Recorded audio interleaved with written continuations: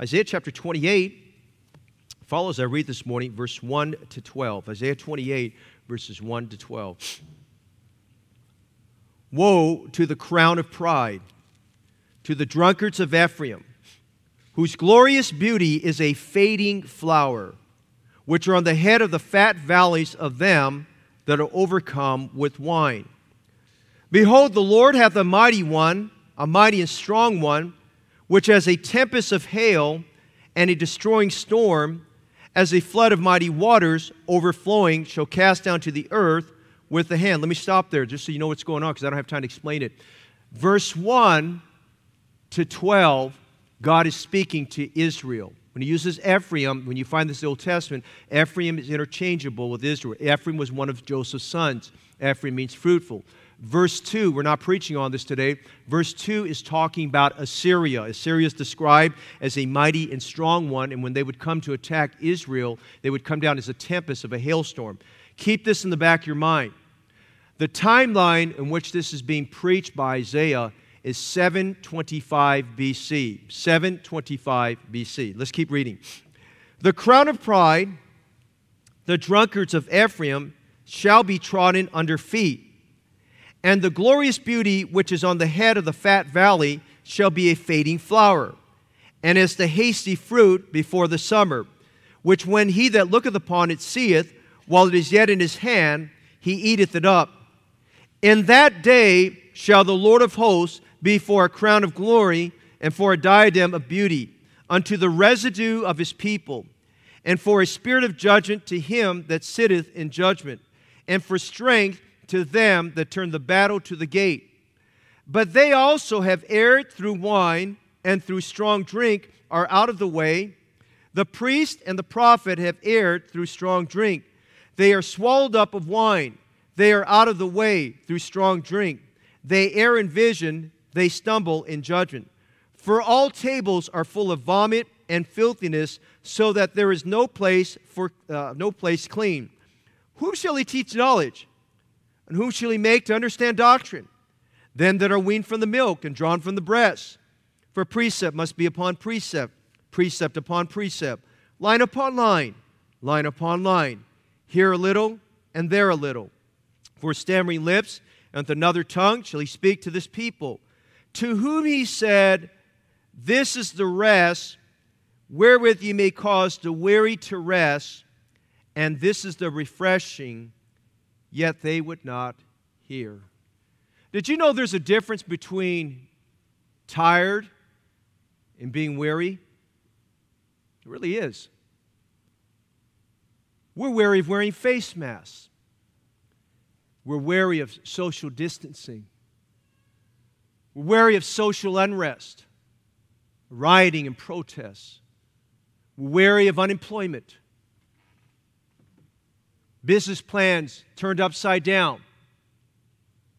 We're wary of sickness, ailment, COVID-19. We're wary of the idea, will I catch it at church? Will I get it at work? We're wary. And when you're weary, there's no rest. And when you're weary, you wake up. Your mind is racing. You're tired and weary. Brother Chappell and I were talking several years ago, and we just happened to mention that, Sunday nights, we look forward to ending church on Sunday night on a high note, but we both found out that it's very difficult for us to sleep Sunday night. We're both kind of a partial sleep or don't sleep at all. So you really don't get rest, and you're just weary. You're just wired up. You're just wired from the whole day. I'm a little concerned about today because I'll be preaching 4 times. I don't know how wired I'll be tonight, but you'll be a little bit wired there. But you're weary. Someone who's been sick very long, they're weary. Jamin Chan is weary. He's battled for 3 years. Disappointment after disappointment. An ailment that is weighing him down. A friend of ours who has been to our church many times, she and her husband are great Christians. They've been to many of our services in the past. They belong to another independent fundamental Baptist church. Sent me a message yesterday. Said, "Preacher, pray for my mother." She told me the country her mother's in. 79 years of age. She said, "Preacher, would you pray for my mother? She just tested positive for COVID-19. She's weary." I'm thinking of a church, a family, they might be here today. Mother's been in the hospital for 6 weeks, intubated 3 times. That's weary. But the Bible says something in verse 12. Would you notice it? To people that are weary, this is the rest wherewith you may cause the weary to rest, and this is the refreshing. Father, this morning, it's a blessing to see your church, your people, my friends at church today. Lord, I humble myself to you today. I don't deserve to be here. And as only you can, I pray that you'd come upon us as the chief shepherd and bishop of our soul. I pray that you lead us beside the green pastures, take us to the still waters, restore our souls. I pray that we'd see like Jeremiah, thy word was found, and I did eat them, and they were the joy and rejoicing in my heart. I pray this morning that you'd give strong exhortation and build us up in the word of your grace. I pray this morning for rest, for weary minds, for weary souls, for weary lives. God, meet with us today as only you can. Anyone here that's in this auditorium or watching by live stream that's not saved, I pray they trust Christ today and would find rest for their weary soul. Would you help me today? Lord, this is the second service. I pray for my thoughts and my heart to be in alignment with you. Sanctify us through thy truth. Thy word is truth. We thank you for this in Jesus' name. Amen. You may be seated. 1986, the city of Philadelphia experienced a crisis I don't think any city or people wants to go through. We went through one last year. PG&E shut down their power. They're talking about doing it again. The fire season comes up. And in 1986, the city of Philadelphia had a crisis. The garbage men or the sanitation services went on strike. And it wasn't a strike that went 1 week. It was a strike that went 1 month. Now, you think of it for just a minute. That's a lot of garbage, amen? That is a lot of garbage that accumulates. And so the city council for Philadelphia thought, well, we better do something about this. And so they tried to make an arrangement. I don't even know why they thought about Ohio and why they thought about Georgia, but they reached out to Ohio and Georgia. They said, can we ship our garbage to you? And they said, no. And so, days are going by. It's accumulating. Citizens are getting angry. Streets are filled with all this gunk. They hired some independent contractors to take all this garbage, and believe it or not, they incinerated and burned all the garbage into ashes and rubble. And someone had this novel idea on the city council. They said, let's burn it into rubbish and ashes. And by that time, there was also a lot of toxins that built up, and so there was lead and arsenic that was seeping out of this. And they purchased this huge shipping container. Not a container, but just a ship. And 28 tons, imagine this, 28 tons of garbage that was burned down was dumped into this ship. They put it out to sea, skeleton crew.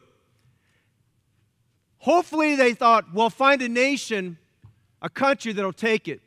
They went to 11 countries and all of them said, no, don't give us your garbage. That belongs to you. And no matter how hard they tried, no one would take the garbage. Meanwhile, for over a year, the fumes from this garbage that's deteriorating is building up. There are toxic fumes. Lead and arsenic is seeping out. It was known as the most unwanted ship ever in history. And it just kind of revolved around and had garbage that it couldn't get rid of. Life has a way to each of us where it dumps its garbage on all of us. You might be someone this morning, or you know somebody you've been dumped on. You've been dumped on by disappointments. You've had garbage given to you that you didn't ask for. It's garbage. And just like the garbage on this ship called the Pelicano, that was his name, the Pelicano. over a period of time, the fumes from this garbage starts to become toxic and affects your life. And garbage that gets dumped on our shoulders in our life becomes toxic. It makes us weary. It burns us out. We become anxious. Our minds are racing. We find difficulty in just finding rest for our lives. You can't relax. Nobody wants the garbage that's on your shoulders. This morning we see a promise in the book of Isaiah. It helps us to determine what to do with the garbage that's in our life. Isaiah 28 is one of the prophecies of Isaiah, the prophecy to the nations. You remember it shifted from the Gentile nations that were attacking and oppressing and were troublesome to Israel. And it shifted now to Israel, and in this chapter to Judah. Chapter 28 is a dual prophecy. A dual prophecy talks to us about things to come many years later that will not be fulfilled in our lifetime. Many years later. We see some things that are millennial. We see some things that are tribulation-based. But a dual prophecy also speaks of something that will happen concurrent within our lifetime or shortly after we pass. In Isaiah 28, we find God's prophecy to Israel in verses 1 to 12, and God's prophecy to Judah, verses 14 to 21. There are prophecies to two sister nations. It's 725 BC.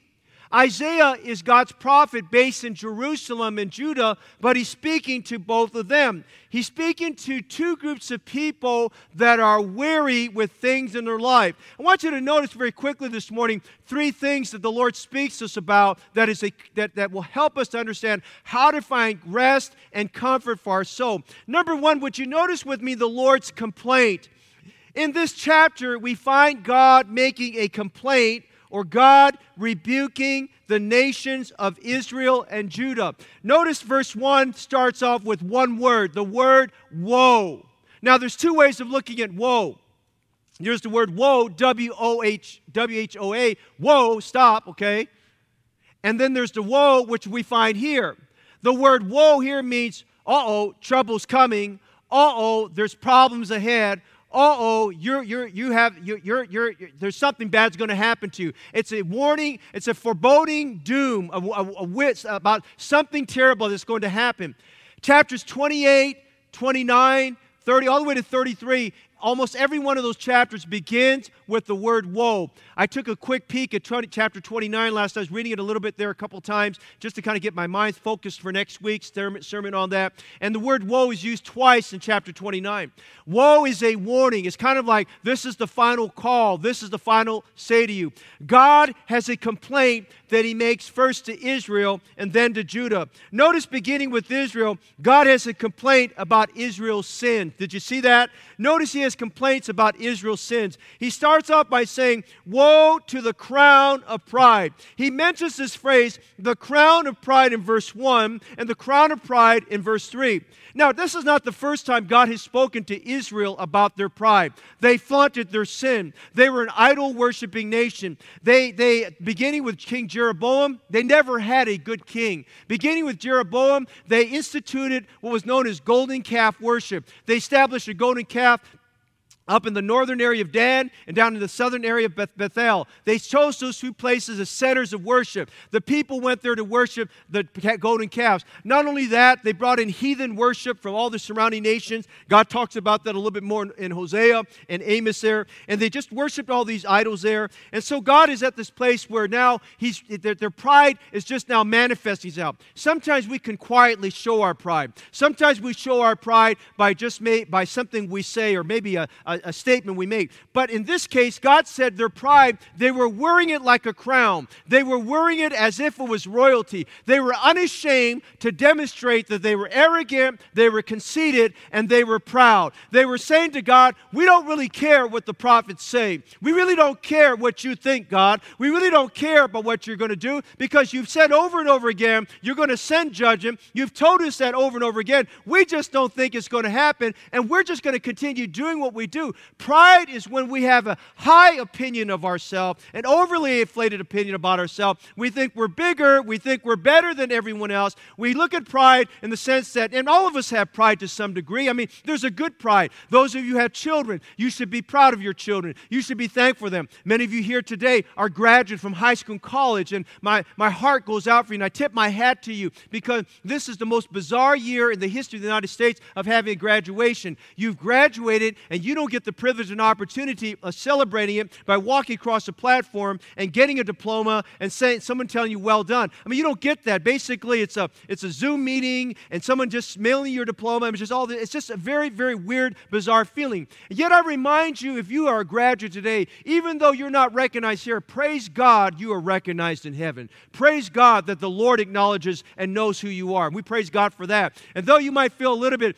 cheated this year, don't feel bad. God knows where you're at. We have that good proud. Parents are proud of their children. Spouses are proud of their spouses. Listen, we should be proud of our church. We should be thankful for a church that we come to worship God. We should be thankful in 21 years period of time of the opportunity of exercising faith on 3 building situations, on the acquisition of this building, of this land and the property here, 2960, and then phase 1, which was here, the Heritage Center, and phase 2, which was the Berean Center. We should thank God for that. We should thank God that there's more faith to be exercised in the days ahead. We're proud of our church. We're proud of our people. We're proud of what God is doing. We're proud of the fact that in spite of others shifting, we've stayed straight as a church, and we've grown as a church. We have that pride. But there's a bad pride. There's the pride in which we flaunt ourselves off. We're proud of our achievements. We boast about ourselves. We talk about our achievements. We talk about our accomplishments. We like to talk about ourselves. Pride is wanting to be the center of attention. Pride is when we want people to know who we are. Pride is when we just let it all go out. By the way, the Bible tells us that pride runs in families.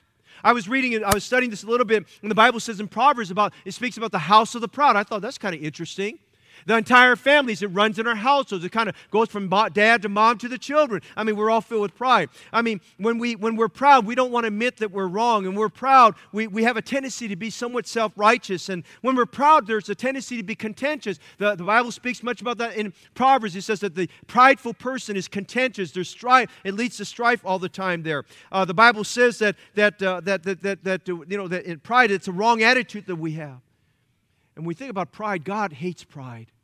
The Bible says He hates the proud look and the arrogant way. The Bible tells us that God resisteth the proud. The Bible says here, woe to the crown of pride. Israel was wearing its pride as a crown. They were not ashamed of it. They were saying, look at us. We're powerful. We're proud of who we are. We're proud of what we believe. We're proud of what we stand. And everything they believed and everything they stood for was wrong. God was pointing out their sin of pride. But that was not just a sin of pride. Notice something else. Pride was their crowning feature. What was it they were proud of? Well, idol worship was one of them.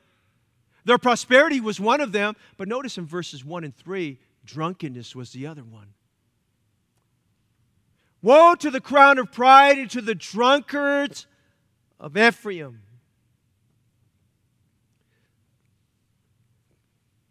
My maternal mother passed away when I was about 4 years of age. My father was overwhelmed with much grief. You know, they say you don't remember much as a kid, but I still remember that the funeral for my mom, and I didn't understand it all, but my dad was holding me, and he kept getting up and down while the eulogy was being given, and he would just go to my mom's body, and I just remember that very vividly in my mind as a 4-year-old. And he asked my maternal grandmother and grandfather I was very close to, he asked them if I could stay with them during the week from Monday to Friday. And then weekends I'd spend with my dad. And he'd come every night. It was amazing. He'd come every night. He had a meat business in Berkeley. They built the Berkeley BART station where his meat business used to be. And he'd come over after work, and he'd have dinner with us over at my grandparents' house. And my grandmother's store, I still remember vividly, it's no longer there. It was right there on 16th and Market Street, or 14th and Market Street, about 2 blocks from McClymonds High School in Oakland. And she and my grandfather were immigrants that came here in the 1920s, worked very hard. He was about 20, she was 16. They worked very hard and had a very good business. It was called the Cleveland Market, and they had this market, and they had this big lot, and everyone that was family would park in this dirt lot behind it, and there was a warehouse there. Still can remember very vividly, and the high cyclone fence, I think it was about a 10-foot cyclone fence, and gated and so forth like that. But one of the things I remember about the store was right next to the store, right next to the lot, next to it was this bar. And I know you're not supposed to say the word hate, but Dave, I hated that bar. I was a little kid. Violence came out of that bar. Vile people came out. I mean, I was a kid. I was very nervous as a kid. I got scared very easily. These people come out of there, I want nothing to do with it. And probably the worst thing about that is the people that came out, and men especially, they came out, they were so drunk, and they, all over the street. My grandmother, she was about 4 feet 10, 4 feet 11 inches tall, was a very feisty lady, especially when she was younger. I mean, really feisty. Man, they'd come up, they'd vomit on the sidewalk next to the store. She'd come running out with the knife, say, "Don't you vomit out here in our store," and things like that, to scare them away. And she'd clean it up. And I still vividly to this day, I still remember very, very vividly just the terribleness of people getting drunk. And I said to myself, if that's what drinking's all about, and I was an unsaved kid, I said, I don't want any part of that. And God is giving a description of the sin of drunkenness of these people here. He speaks about the fact they were drunk. Drunk means you're intoxicated. The Jews, they did, the manufacturing of wine or alcoholic beverage is kind of simple here. The Jews, one of the big business they had was the vineyards and the wine press and so forth. We know about that. And he talks about the fat valleys because that's a description of all of Israel because the land was covered with vineyards. And that was their big business. And when it was harvest time, they would just cut down all the grapes. They would take it and process it. They take it to the wine press. But there'd be so much grape juice that they really couldn't keep it without it spoiling. So the Jews did one of two things. They would take, one of three things. They would take what they wanted for that immediate moment to drink, and everything else that they processed. Then secondly, that they wanted to keep for the future, they would take it and they would set a fire and put it in a container and they'd boil it until it became very syrupy. When it became very syrupy, they let it cool down a little bit, and then they took wineskins and they poured it inside the wineskins as a container, and then they would dig a hole in the ground because if you dig deep and put it underneath the ground, it would serve as kind of a refrigeration process. It would be cool into the ground, and they would keep it stored under the ground by their homes. And when they wanted something, sweet to drink, when wintertime came and before the harvest would grow again, the planting and so forth like that, they would dig up the grape juice that they had that was syrupy inside the wineskin. They would dig it up and pour a little bit out, kind of like what we do with frozen juices there. They would pour it out, mix it with water, and that would be a very refreshing drink for them. Nothing was more refreshing than when it was freshly squeezed, but they wanted to keep it so they'd have the essence of something other than water, which tended to be a little bit polluted there. But the other thing they did with all this grape juice, some of them, they fermented it.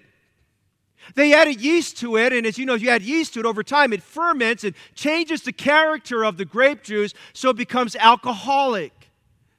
And as it becomes alcohol-based and it changes, it has a way of, when you drink it and you drink in excess amounts, it possesses you, it obsesses you, it controls you. And if you're not very careful, you can find yourself drinking and drinking and drinking, and you find yourself completely addicted to that drinking. God is saying here to the people of Israel, one of their sins was pride, but the crown of pride was the fact they reveled in the fact they were drunkards. One of the things we read about in the Bible, Old and New Testament, we read about people that are banqueting and all of these kind of things there, and they got drunk at these banquets, and God is calling out their sins there. Notice he speaks about the drunkards of Ephraim in verse 1 and the drunkards of Ephraim in verse 3. And then we go down to verse 7, and he says something even more descriptive. He says, "But they have also erred through wine and through strong drink are out of the way." And then he said, "The priest and the prophet have erred through strong drink. They are swallowed up of wine. They are out of the way through strong drink. They err in vision. They stumble in judgment." Now, I've known preachers, and I've preached on just the fact that God preaches against wine. He says against wine because he says in Proverbs 20, verse 1, "Wine is a mocker, strong drink is raging, and whosoever is deceived thereby is not wise." And we read more about that in Proverbs 23. I mean, God makes very clear that he doesn't want us to indulge in alcoholic beverages and fermented beverages, and he doesn't want us to indulge in something that would possess us in this nature. And God's calling out this nation of Israel, which had been like this for many, many years, and he says they're at the place where they were deceived by strong drink, and strong drink had overcome them, and he says they were out of the way, and it was so bad, not only were the mothers and fathers and even children getting drunk, he said that the priests and the prophets were getting drunk as well there too. When you're drunk, your vision is impaired. When you're drunk, your judgment is impaired. You're not yourself. You don't know what you're saying and what you're doing. And notice something else he says. He says they had gotten so drunken that their tables, banqueting tables, would be filled with the excess of vomit they were doing. I mean, it's just, can you imagine a terrible sight? They would be drinking and drinking and drinking and drinking, and then we're all over the place. We were sick.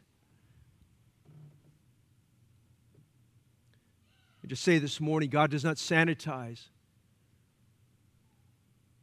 And God does not authorize any form of drinking, social or occasional. And God is speaking to a nation that He loved. He said, I've got to complain about your sins. And then God turns the picture there, and we go down to verse 14, and God's not just talking to Israel. Now He turns the other page to Judah, because Judah's just there like this. Okay, God, tell like it is. Tell Israel about their problem. And God not only calls out their sin, but God calls out the scorn of Judah. Because Judah also was being preached to, but Judah wasn't as bad as Israel. And they were kind of just saying, well, we're not as bad as them. And you got to remember, Isaiah was from Judah, and Isaiah was the prophet from Judah out of Jerusalem, preaching to Israel and occasionally to Judah. And Judah, of course, had its sins. You got to remember that at this time, Ahaz is the king. And Ahaz had led the country into terrible idolatry. And Ahaz had led the nation into terrible things there. And they weren't exempt from sin. But their problem was that it wasn't so much just the sin of pride and drunkenness. Their problem was the sin of scornfulness. Look what he says here in verse 14. Wherefore, hear the word of the Lord, ye scornful men, that rule this people which is in Jerusalem.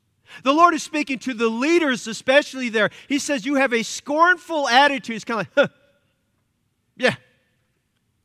It's having a contempt, a disdain, and he says later on, a mockery about God's word.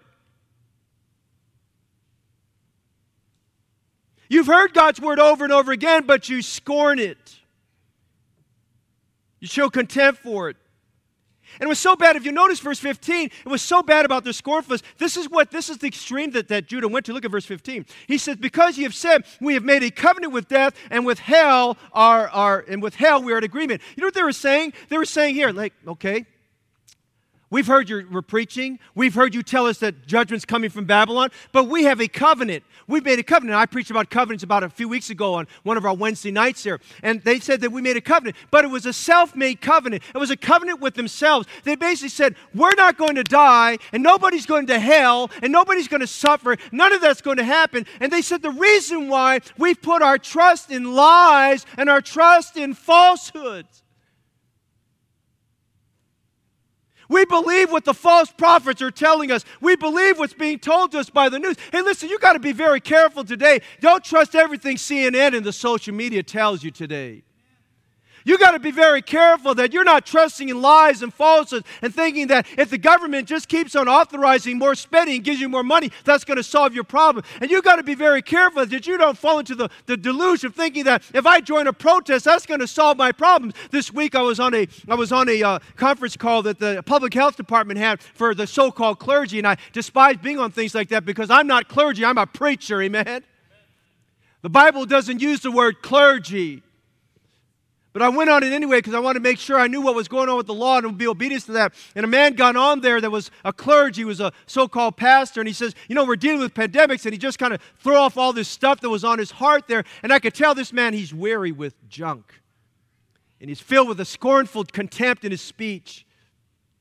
And God is telling Israel here, listen, you're trusting in your lies. They said, we have made lies our refuge and under falsehood. And as we read later on, God talks about the consequences of their trust. He says, listen, if you're going to trust in that, he says, I'm going to break that covenant. He said in verse 18, I'm going to break your covenant with death. And he says, I'm going to disannul it. And he says, your agreement with hell shall not stand. And he says, when the overflowing scourge, or that is later on Babylon will come in your place, they shall pass through you, then you shall be trodden down by it. He talks about the fact in verse 19, 19, that from the time it goeth forth it shall take you, for morning by morning shall it pass over, by day and by night. God is saying, listen, I'm going to break this covenant that you have, and I want you to understand your scorn is going to be dealt with. He says, I've got to complain about where you're at, and if you don't change your attitude, he says, I'm going to change you. And it got so bad, God used a very interesting analogy in verse 19. In verse 20, he said, for a bed is shorter for the bed that is shorter than that a man can stretch himself on it, and the covering narrower than that he can wrap himself in. He used an analogy that even you and I can identify with. I mean, can you imagine sleeping in a bed that's shorter than you? Do you know how uncomfortable that is? Or trying to cover yourself with a blanket that's smaller than you? You ever done that? You try to cover yourself, you're taking a nap on the couch, and you grab whatever's there, and you grab a little blanket or whatever to cover yourself, and you realize that your body temperature has dropped, that it's actually too small, and you're curling yourself up in it. And he's saying, you're not going to be comfortable with what's going to happen, what's coming down here. He describes to them that when he comes on them, he says, my judgment will be just like it was in verse 21, as it was on Mount Perazim. He's talking about a conflict that Israel had in 2 Samuel 5 with the Philistines. And he says, I shall be wroth as I was in the valley of Gibeon. And he's talking about the conflict that Joshua had when Joshua conquered the 5 kings there in Gibeon. And he fought all night. And that was a great situation where Joshua prayed for God to hold the sun still for one entire day. But God poured his wrath on those kings. And God told them, if you remember that, God sent hailstones down. And the Bible says more were killed by the hailstones than they were by the sword. God had a complaint. God is speaking to them. He said their glorious beauty and that they were reveling in their drunkenness and they were reveling in their crown of pride. He describes it in verse 1 and in verse 3, later, verse 4, he says, your glorious beauty is like a fading flower. You look like you're beautiful on the outside and you're wearing your crown of pride on the outside, but really you're like a fading flower. You ever seen a fading flower? It starts to shrivel up and the petals start to drop and it starts to wither and the head drops down.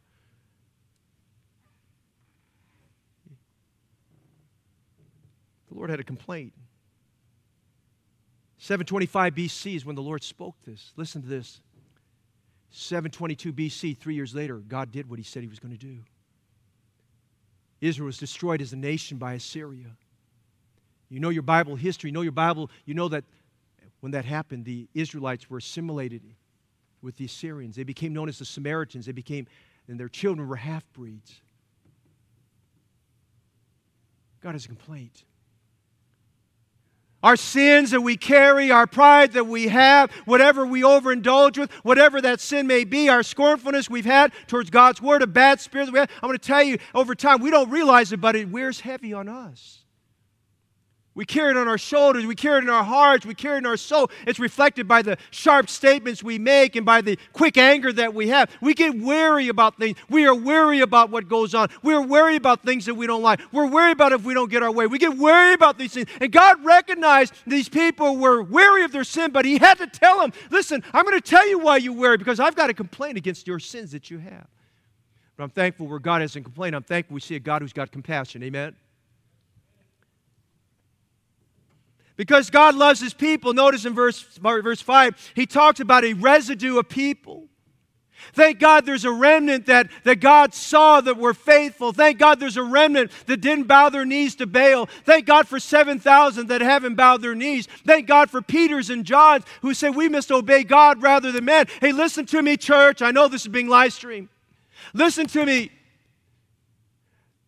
The numbers of COVID-19 of people testing positive, albeit it may be a lot of the protesters who picked it up recently. But the number of people that are testing positive, not just here in California, across the nation, the numbers are up. In fact, the European Union, if you read your news, the European Union is looking at opening up to other nations. But they're saying to the United States, no, we don't want you coming in. You want to go to Hawaii right now until August 1st? Hawaii's telling you, that's fine, you come, but you have to have a self-imposed 14-day quarantine, and there's penalties and imprisonment if you don't do this self-imposed 14-day quarantine.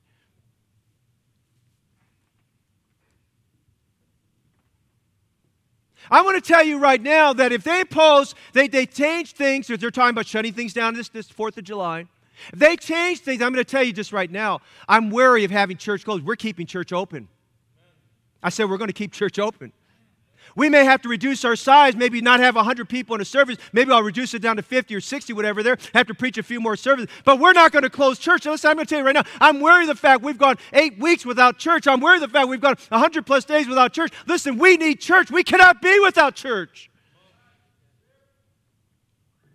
And we see the Lord's compassion because he saw a residue of people that said they didn't bow their knee and they were faithful to him. And he looked at these people and he said, listen, I've got a promise for you. I got some things I want to tell you. I want you to know that I love you. And I want you to know today that no matter what your burdens are, and no matter how weary you may be, and no matter how discouraged you may be, I want to tell you today, God loves you.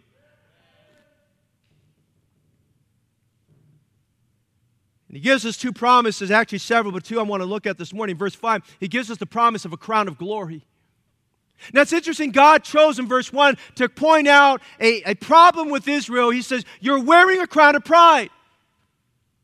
But he says, I've got good news for you. Even though I point out the crown of pride, I want to give you something better than that. I want to give you a crown of glory. Look at verse 1 with me again. He says, woe to the crown of pride. Look at verse 5. In that day shall the Lord of hosts be for a crown of glory and for a diadem of beauty unto the residue of his people. I started thinking about that crown of glory and I thought, well, that's kind of interesting. Because the crown of glory, you go and you study your Bible, the crown of glory is a reward that God promises to faithful shepherds who feed their flock. He says, and when the chief shepherd shall appear, he shall give unto you a crown of glory.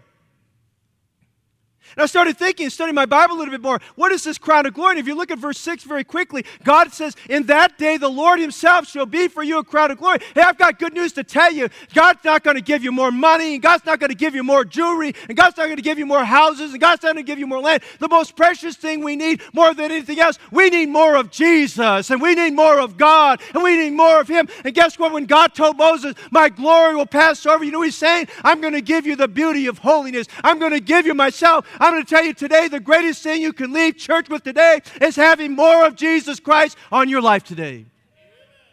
I'm going to give you my glory. I'm going to let my glory pass over you. I was reading over in Genesis the other day, and I was so excited because Abraham was so discouraged, and Abraham was so scared because he had defeated these 5 nations with 318 trained servants in his household. He told the king of Sodom, no, I don't want your stuff. I'm going to keep the people. I'm not going to give the people to you. And then he woke up the next day, and he thought, uh-oh.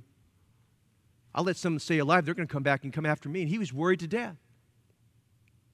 And God came to Abraham just like he comes to you and I when we're weary with fear, when we're weary with discouragement, we're weary with people who've disappointed us, we're weary in agreements that have not been kept, we're worried about other people's sins, which we shouldn't, but we are. And he came to Abraham and said, I got good news for you, Abraham. He says, I am thy shield. And listen to this, I am thy exceeding great reward. Listen, God's glory is his reward. Listen, thank God we're going to get crowns when we get to heaven for serving God and working. But more important than those crowns, more important than jewelry, more important than gold, more important than silver, more important than land, more important than bank accounts, more important than real estate, more important than all those things. Listen, the greatest thing we're going to get in heaven is we get Jesus. We get the Lord. He says, in that day, the Lord himself shall be for you a crown of glory and a diadem of beauty. Listen, that's shouting ground to think about the fact that God himself will be on us. He's going to give us of himself. What is that crown of glory? The Bible tells us, humble yourselves therefore under the mighty hand of God, and he will exalt you in due time. What is that exaltation in due time? That glory. That glory. To experience his holiness. To be transformed by that holiness.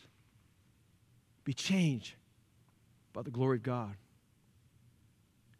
When we're saturated by the Holy Spirit and have humbled ourselves to when we're nobody, God crowns with glory and beauty. But there's a second thing God gives real quickly. These people were believing lies. God told them in verse 15 what they were holding on to was shaky. God promised them something better. He said, behold, I lay in Zion for a foundation, a stone, a tried stone, a precious cornerstone, a sure foundation. He that believeth shall not make it. You know what he's promising them?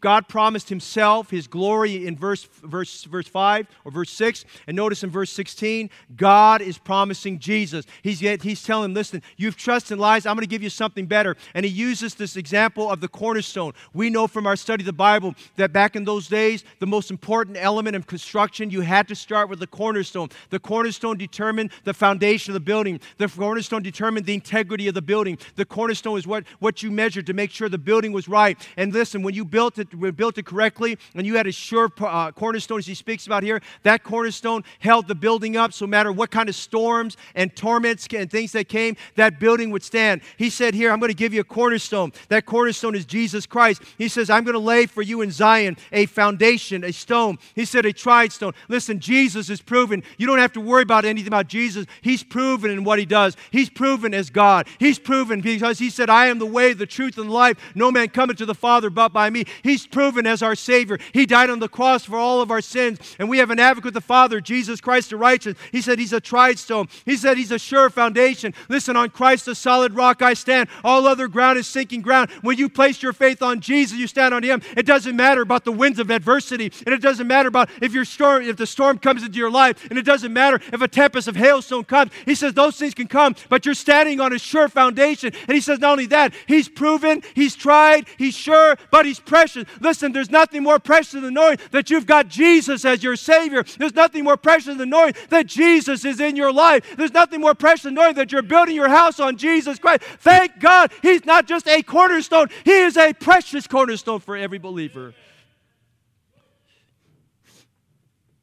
God loved his people. You're going to go through school, and you're going to go through life and the media and everything else. They're going to tell you to trust in humanism and socialism. But I say to you this morning, God gives you a precious cornerstone.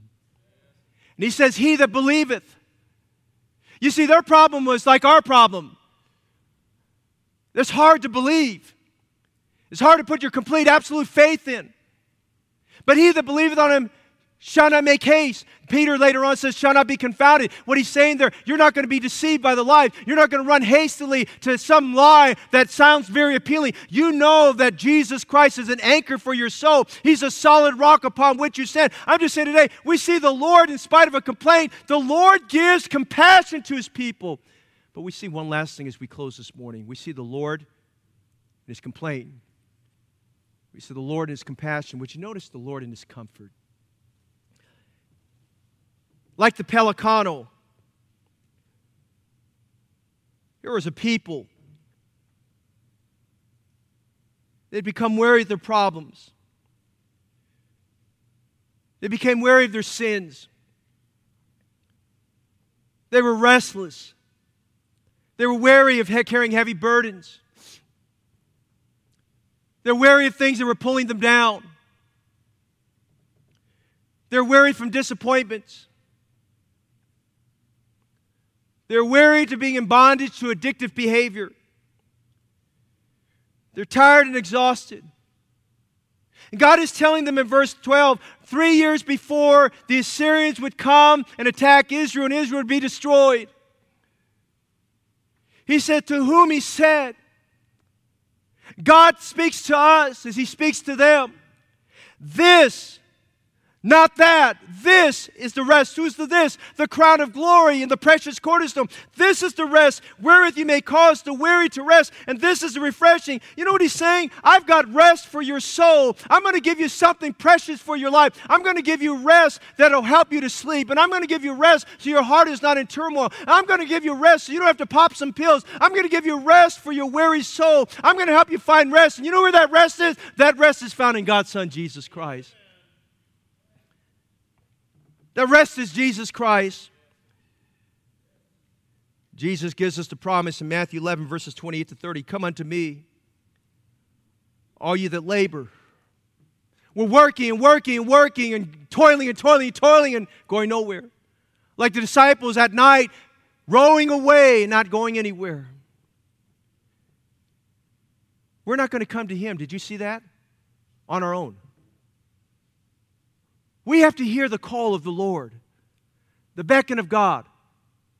Come unto me, all you that labor. And he says are heavy laden. When he says heavy laden, the weight is so heavy. And the burden is so great. And the toxic fumes that are coming off are so bad.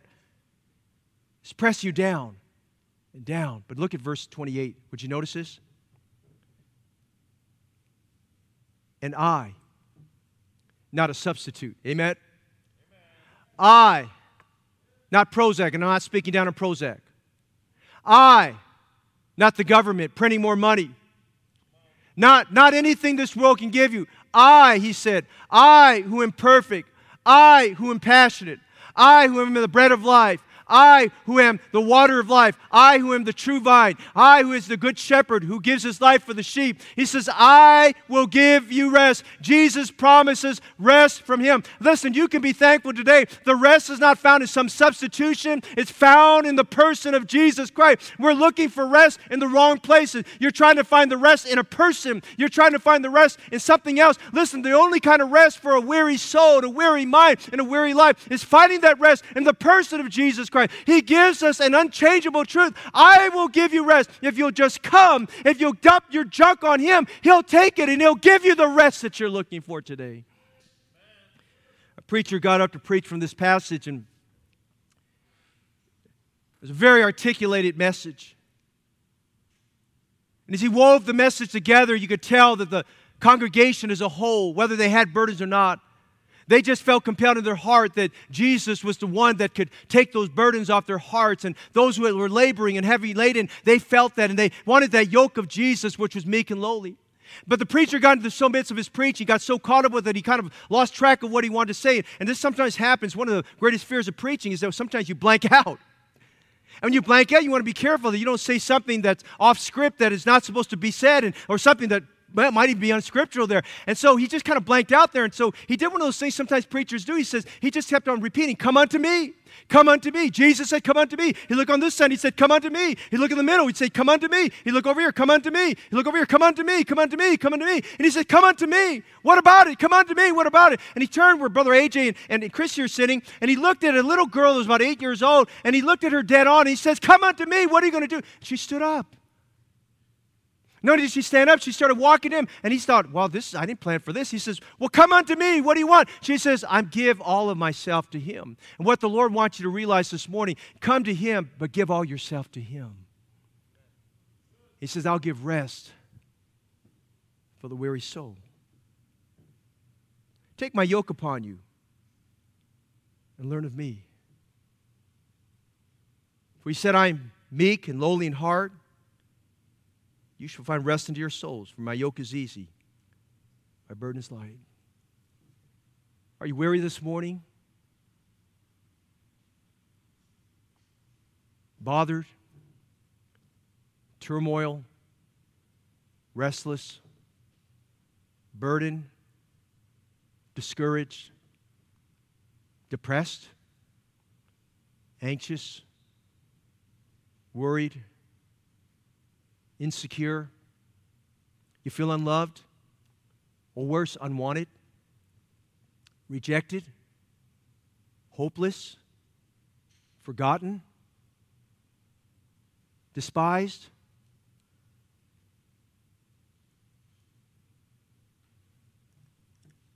And sometimes when we're weary, I don't know if I said this earlier, but sometimes when we're weary, one of the signs that has control on us is when we start to withdraw. And we're more cynical, and more negative. We're very sharp with our words. And unknowingly, we don't even know we're critical. And deep down, you're hurting. But you've carried a wound for so long, you don't even know it. The Lord gives us comfort. Come to him. He said, I, the bread of life. I, the Savior of your soul. I will give you rest. But you must believe. You must have faith. You must give it to God and let him take care of the rest. Would you give him your burdens? Would you find rest for your weary soul in a Savior who gives all of himself to us? He's a crown of glory and a diadem of beauty for those who have faith in him.